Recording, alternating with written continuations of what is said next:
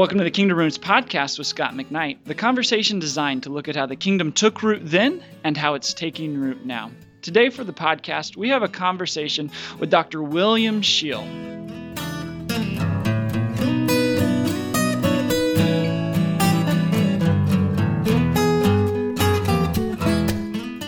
Scott, Dr. William Scheel's the president of Northern for us here, where we record this podcast from. And what do our listeners have to look forward to in our conversation with our Northern president?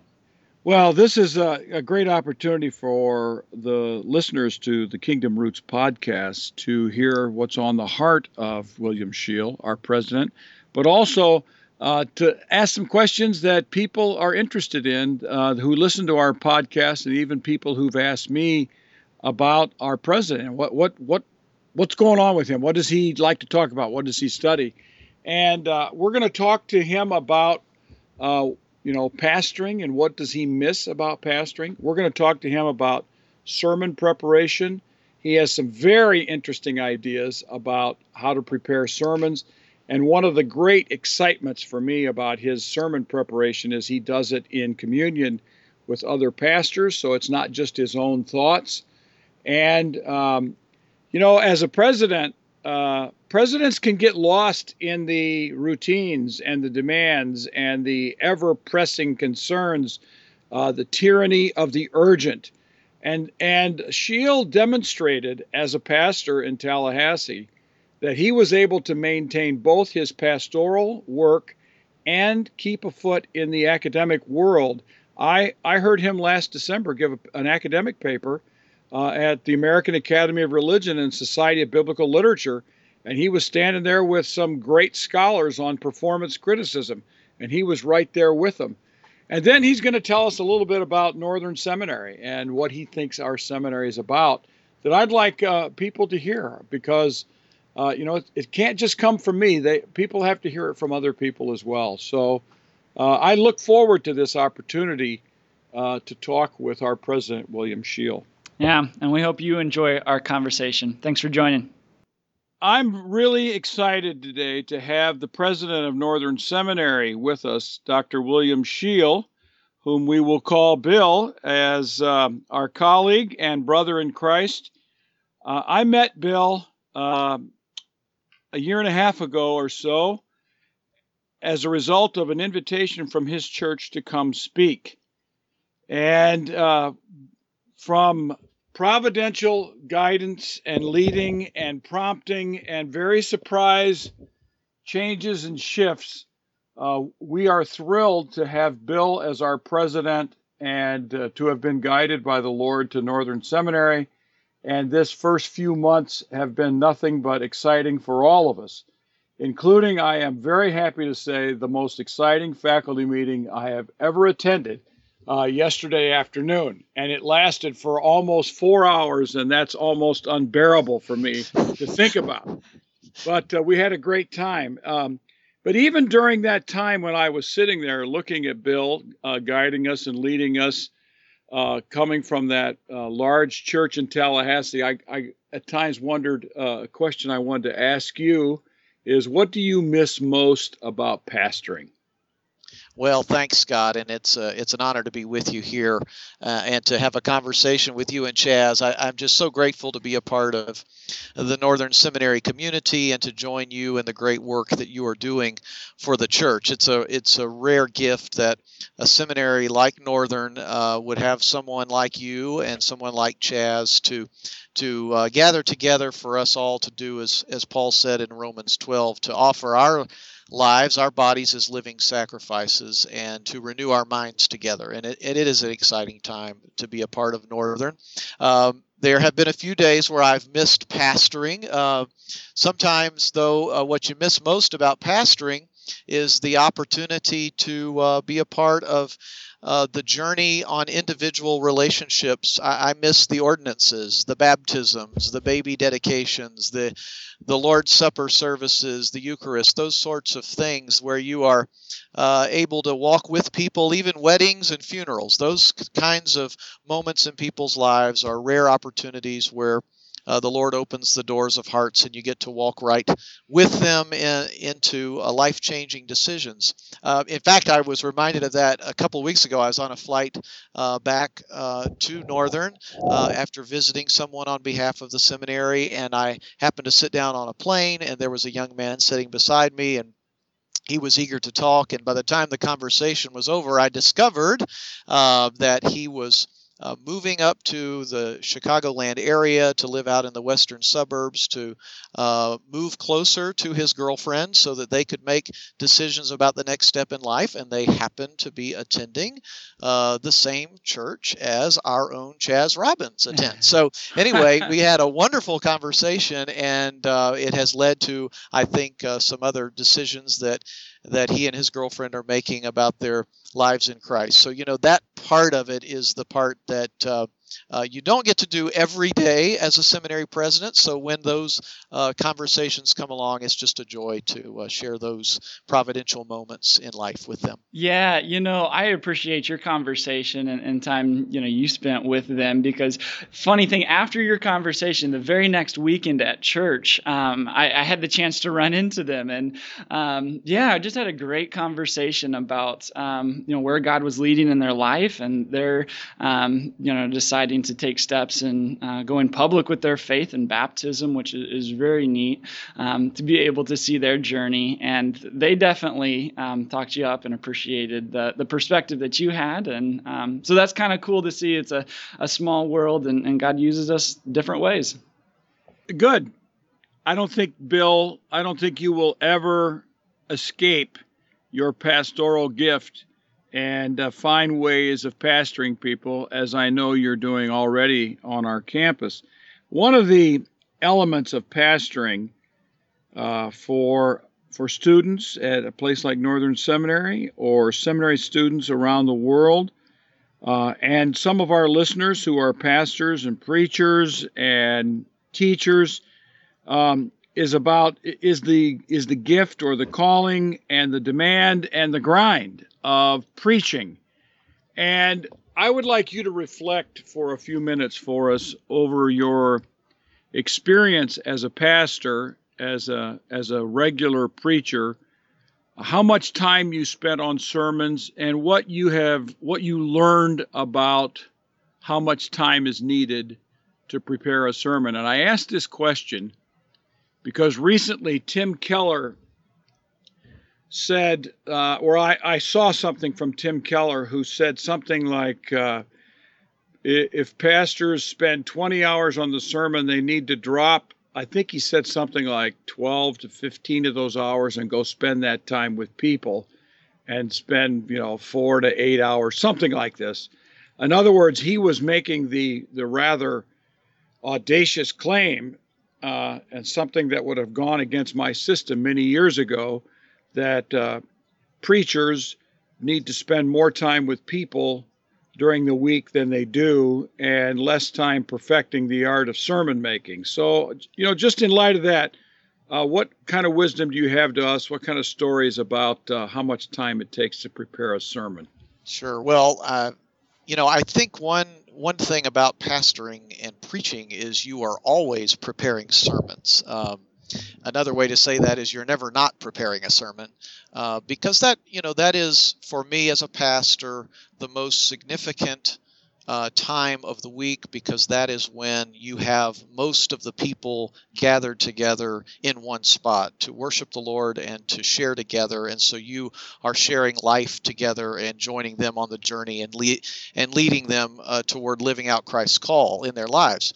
So for me, the preaching time was an expression of not only my leadership role as a pastor, but then also my own personal journey. So, if you were to boil it down and just say, okay, if I was starting from scratch and I was going to work on a sermon and write it, for maybe a 20 to 30 minute message, I might spend all told 15 hours or so preparing.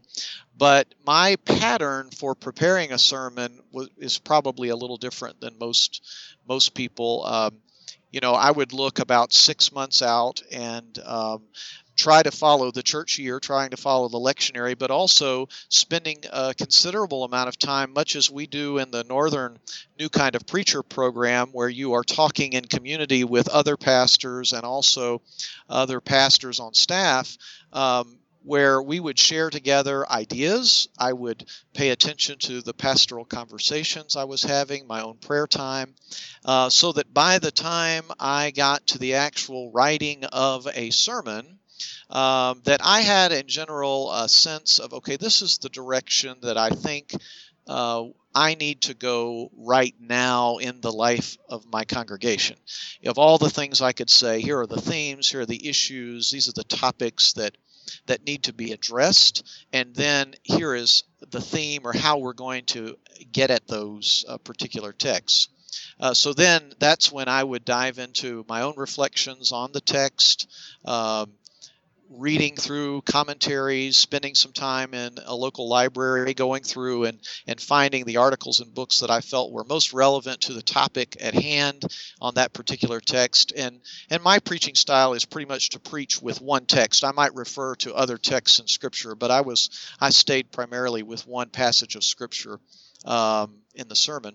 And then about 2 to 3, maybe 4 weeks ahead of time, about 2 months ahead of time, actually, I would send the main themes to our worship team, whoever was leading worship. And then about 4 weeks ahead of time, I would have basically the gist of the sermon written. About 10 days before that actual sermon, I would write the sermon, a 4-page manuscript. I'd tweak it on Monday, and then I would spend the weekend before the sermon memorizing the text, because oftentimes once I memorized the text, the sermon would change. I would hear it aloud and I'd hear it spoken, and I would adapt my message to how the text was heard rather than just simply read silently.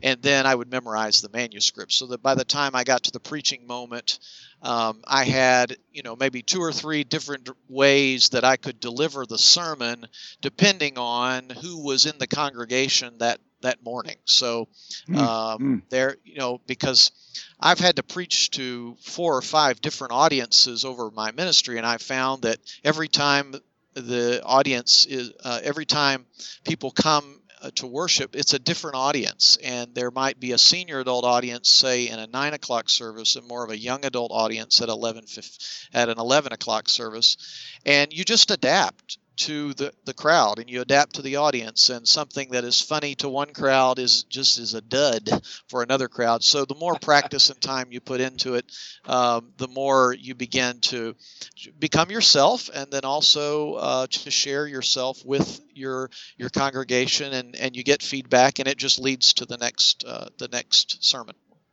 Well, I mean, this is very interesting, because I've wondered, I've known from your sermons that you don't seem to have notes. You seem to have just a Bible open. I know some people have had stick-it notes inside their Bible. It looks like they're reading the Bible, but they're looking at their notes. But I wondered how you did this. Here's what I find when I'm invited to speak somewhere and I say yes, or even at our own church, almost the minute that I'm asked, I look at the text. For instance, at our church, because we use a lectionary, I look at the text that I'm supposed to speak on, and I sort of size up the direction of the text, and then it just starts to brood in me. And then I like on the Monday or the Tuesday before that Sunday to sit down in one spell and write out the whole sermon.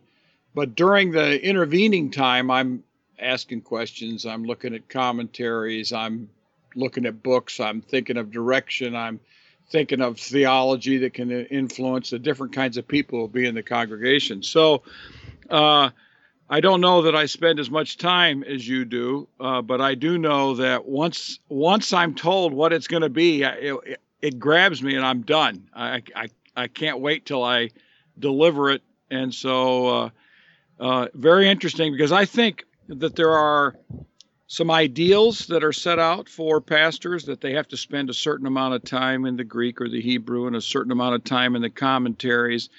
And, it doesn't always work that way. So I like to hear how you are working way in advance and discussing with others what you think that sermon might be. Well, I would add to that, Scott, just based on even what you said there, is I think every pastor wants to become comfortable enough to preach in a way that he's not worried or she's not even worried about if her preaching professor showed up in the congregation that morning. And when you become comfortable enough in your own skin to find your voice, as Frederick Buechner said, but also to preach to your audience. Only you as a pastor know your people. Mm-hmm. And it's so important to give yourself permission to say, what worked for my preaching class to a group of seminarians does not always work for this given congregation in this moment. And I found one of the most liberating things for me is I realized that on Wednesday nights, which in my tradition I would teach on Wednesday nights and preach on Sunday mornings, I found a better response from the teaching moment on Wednesday nights than I was from the sermons or the homilies. Well, when I started incorporating the teaching elements into the sermon, it became a whole new world for me as a pastor to say, well, I know this is not how they taught us to do it in seminary, but it is working for this congregation at this time. So giving yourself permission to try different things, and sometimes whether that's with media, sometimes with other movie clips, sometimes with art, any way that refreshes yourself will refresh your congregation and give them permission to know you as well as to go with you on the journey that Christ has for you. I'm really glad that you talk about finding your voice because, as a young pastor and preacher myself, I know one of the challenges I see myself facing is, listening to a lot of great guys, a lot of great communicators, and then almost trying to replicate how they do it and their voice that they've uniquely found. And I think, for any young preacher, that's a real challenge and difficulty to be able to find your voice. But when you do, it seems like that's such an important element of communication. And I would agree with this, that you talked about preaching in light of the fact that maybe your homiletics professor would show up. I speak in a lot of different churches, and sometimes it can be intimidating, but I've never been in a more intimidating audience than our small church now that we attend, Church of the Redeemer. Kevin Van Hooser sits in there, and Graham Cole and Dana Harris. It seems like there's somebody in every field who's a professional specialist, and I'm thinking, well, I've got to speak to our church. And I've got to speak how the Lord has directed me to communicate from this text. And if I don't know the latest special knowledge about this text, that's the way it is. Someone can help us along. And so I think being comfortable enough with yourself to handle your audience is really important. So good thoughts on that. Bill, this is a change of subjects slightly, but after I spoke at your church, you gave me your book on performance, and I read it on memory and performance and how early letters would have been performed in churches, and like say the letters of Paul when they were read publicly, and how early preachers performed, or early teachers, or early lawyers. I'm thinking of Cicero, and how they performed their speeches in public settings. So this was a really good book for me. And one of the interesting features for me in the process of Northern calling you and then your invitation then accepting was a concern on my part. Will Bill Scheel lose his academic edge because of the demands of presidency and the demands of administration? So I wonder if you've thought about this and what steps you're taking, or just how will you be an academic with the sort of demand on your schedule now? Well, that's a great question. I'm still figuring that out, Scott, but I do I do plan to have a day on the calendar that is what I just call my day, a day to refresh and renew and to think and to write. I have a couple of writing projects that are still in the works. I have a book on Acts called Contextualizing the Gospel that comes out hopefully this fall, and I have a small Bible study book on Exodus that I'm still doing the research for. So by having a few projects in the works, I will have an excuse to keep writing, and then I'm staying in touch with my friends in the performance criticism area and in the world of performing the New Testament, so that as I'm teaching preaching, and then also having a chance and opportunity to interface with my friends in academia, I think I will be able to continue to contribute from a different angle and a different perspective.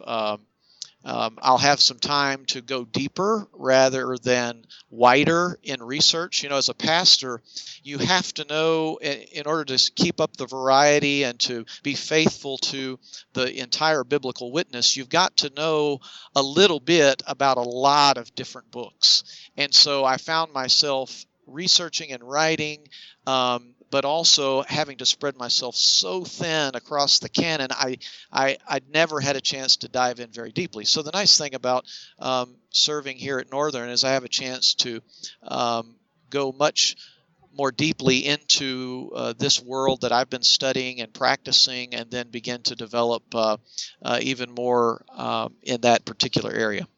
I paid attention to you once I spoke at your church, and I was very impressed that you were able, even at the level that you were able, to keep up in the academic world while pastoring. And I thought that was such a good model for so many pastors who either give up because they don't get the time they'd like to have, or who need an example of someone who is demonstrating to them that as a pastor, I wrote an academic book and I wrote a couple commentaries. No, they're not on the level of Walter Brueggemann or N.T. Wright or the ICC commentaries, but you were able to expose yourself to a broad range of reading. And I looked at your work on Acts, and I was suitably impressed with the sorts of people you were interacting with. So I think you provided a good model, and in some ways, the question is, I don't know if your schedule will be busier as a president or as a pastor, but whatever balance you found from pastoring to also working in some writing as a pastor, I think you'll be able to do as a president. So I was really impressed with that. Speaking of Northern, Bill, I wonder, you've been here, I suppose we would say March 1st is perhaps when you came. Yep, first day.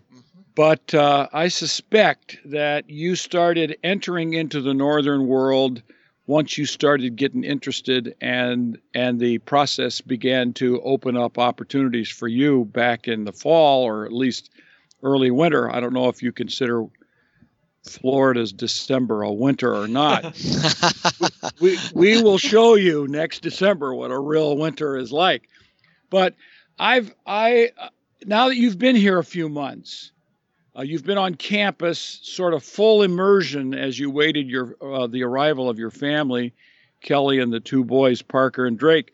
I wonder if there are 3 words that you had to say about Northern, what would they be? Well, if I had to summarize it in 3 words, I would say living Christ's call, Scott. It's been a great journey so far, and I can't tell you how wonderful it is to be received so warmly here at Northern. But what I found about our students, as well as our faculty and our staff, and even our alumni, people did not come to Northern to figure out whether or not they should be involved in some kind of church vocational ministry. God had already placed a calling on their lives. The risen Christ had called them. They were already serving somehow in a church, associate pastor, doing some kind of ministry, living on mission. So they were already following and hearing, and they had answered Christ's call. But what I found here, what is so exciting about our community, is we are living the incarnational life. We are already planted in communities, whether that be Orland Park or whether that be Inglewood, whether you're somebody like Jonathan Brooks right in the midst of on the south side of Chicago, or whether you're somebody like Chaz Robbins, who is out in Orland Park, or Tara Beth Leach in Pasadena, California. People are living out that call, but it is the call of the risen Christ. It's the resurrection of Christ that compels us and opens so many doors to say, yes, because of his work, he is calling us now in these places to share the hope that we have based on our biblical approach, our personal missional approach at Northern, that we have a wonderful opportunity now to share evangelistically the hope that Christ offers to every human being. And it's so exciting to join with people and then to help them to provide the training and the competency to go along with their character and their calling, to walk beside them in community, whether the first 2 months I spent as a resident in Lindner Tower. So I like to tell people I put the resident into president. So it was just a tremendous gift to just get to know these students here. But that's just a third of our student body. We have people who come from all across the country and even into Canada to join with us here at different times of the year. So to help them as we together live Christ's call, where Christ has planted us, called us, and is using us to open hearts and to change lives for the sake of the gospel. Very good. Chaz, you have questions? Yeah, I'd be curious, Bill, if along those lines with, seminary and just thinking about people in the church, maybe, like you said, it's not their first career and they're coming into ministry later and they may be working at a church now, or just kind of processing that question and calling on their life in general. Why do you think it's important to go to seminary and wrestle with those things versus just start working at a church and kind of studying on your own and doing your own thing to study and prepare to be a pastor and to fill that call God's put on your heart? Well, I think anyone who's ever volunteered a few moments at church and worked 4 or 5 days realize very quickly that there's a whole lot more to church than what you see on Sunday.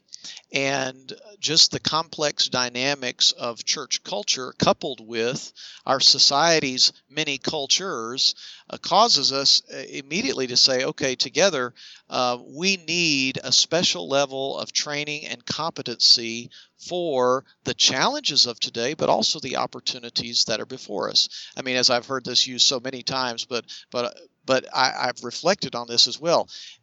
If you wanted to be a dentist and you showed up in your dentist's office and your dentist said to you, well, that they felt passionate about it and they were excited about it and they just decided to show up at the dentist's office and start pulling teeth, you would immediately leave the chair because you knew that your dentist was not trained to do the very important work on your teeth. Well, I'd like to say that ministry is a little more than just pulling teeth, okay? But there are times when in church work we are doing major invasive work as Christ's agents to work on people's lives and hearts. And especially during the complex challenges of life today, seminary is not only here for you today, but your seminary community is going to be here with you for the rest of your lives. I mean, I met with a group of pastors in Lawndale on the west side of Chicago, and one of the really interesting things that these women and men shared with me is how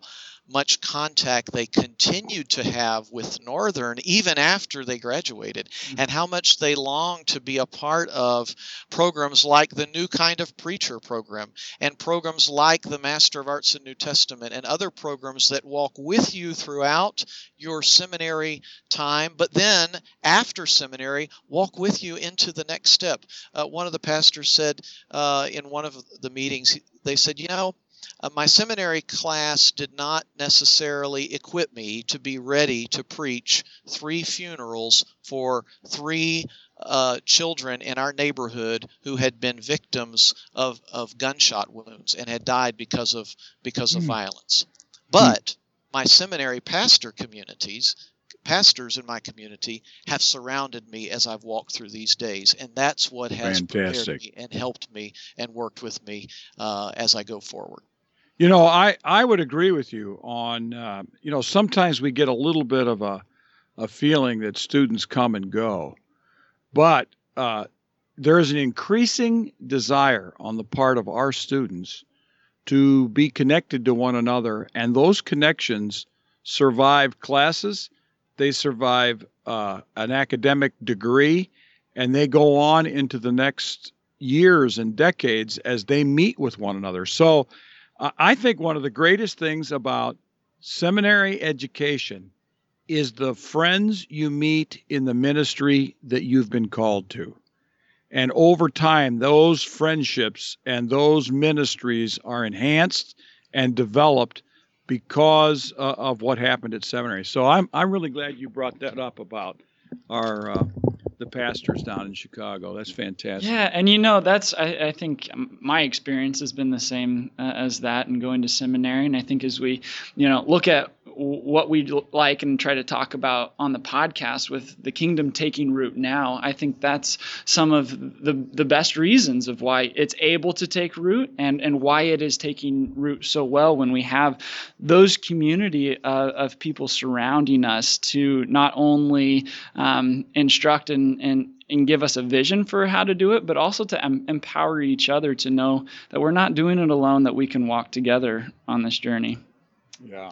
And I would just add to this, Scott probably knows this, Chaz, you know this as well, but one of the unique features of Northern is not just a collection of students that love Christ, but I'll tell you the thing that I hear over and over and over again from our students and alumni is how much they appreciate the time that our faculty give to them personally and individually, not only in the classroom, but also throughout their ministry lives. And so many of them, Scott, have talked about your personal touch and your work with them and your care for them, whether it's D-Min seminars or whether in the New Testament cohorts. And that could be said of every one of our faculty members. Everybody likes to brag on their faculty, but the unique thing about Northern is our faculty are living out this calling not only as professors but also in their churches, and the personal touch that our faculty offer our students just makes an eternal difference in their lives. Yeah, when I came to Northern, I was thrilled by the engagement of my colleagues, David Fitch, Cherith Fee Nordling, Bob Price, Claude Maratini, with their students, with others around the school as well at times, but even more with their churches. I mean, I think our faculty care. They really care about what's going on in their local church, and I think this is what we should be doing. So, well, Bill, it's great to have you with us today. And great to hear from you. We will definitely have you back on Kingdom Roots at some time in the future, and to hear more of your reflections on what can happen at Northern, but also what's happening in your own life and in your own work. So, thank you, Scott. Thanks very much for being with us. Thanks, Bill. So much. Thank you. And thanks for joining us on the Kingdom Roots podcast. We hope this conversation's been helpful for you and just listening in to what's on the heart of our president, William Shiel. And I want to let you know that if you're interested in reading any of those resources that we mentioned today, I'll include links for that in the podcast description as well. One of his books, Ezekiel, God's Presence and Performance. If you're a pastor preaching through the book of Ezekiel, man, would be a great reference for you in that. that. But just want to say thanks for joining us, and we will be with you next time.